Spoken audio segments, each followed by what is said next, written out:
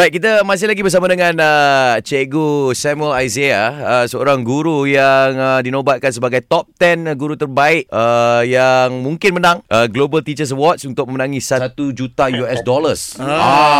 Jadi kita menjemput cikgu untuk bermain Spontan Era, and every Friday Spontan Era kita adalah dalam bahasa Inggeris. Alright. We're going to give you like a topic and then you can only use questions to battle each other. Situation is the two teachers. Oh, this is Teacher Ray and Teacher Sam.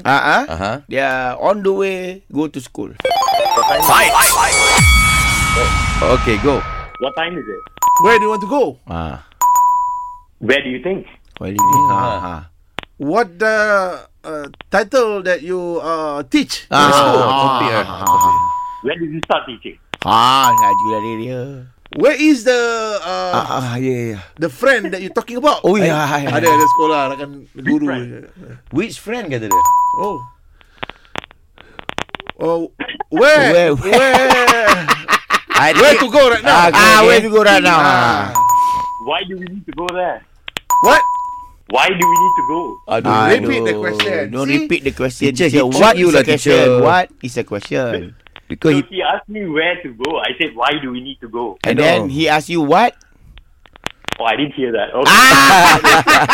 What is the question, teacher? Come on, teacher. but it's okay lah, teacher. Teacher, I actually That's the trick. cannot play lah, teacher. That's the trick of the trade lah. Okay. How you force people to repeat the question. But sorry, teacher. Right. I use a trick for making you lose. Ni kalau kira It's okay.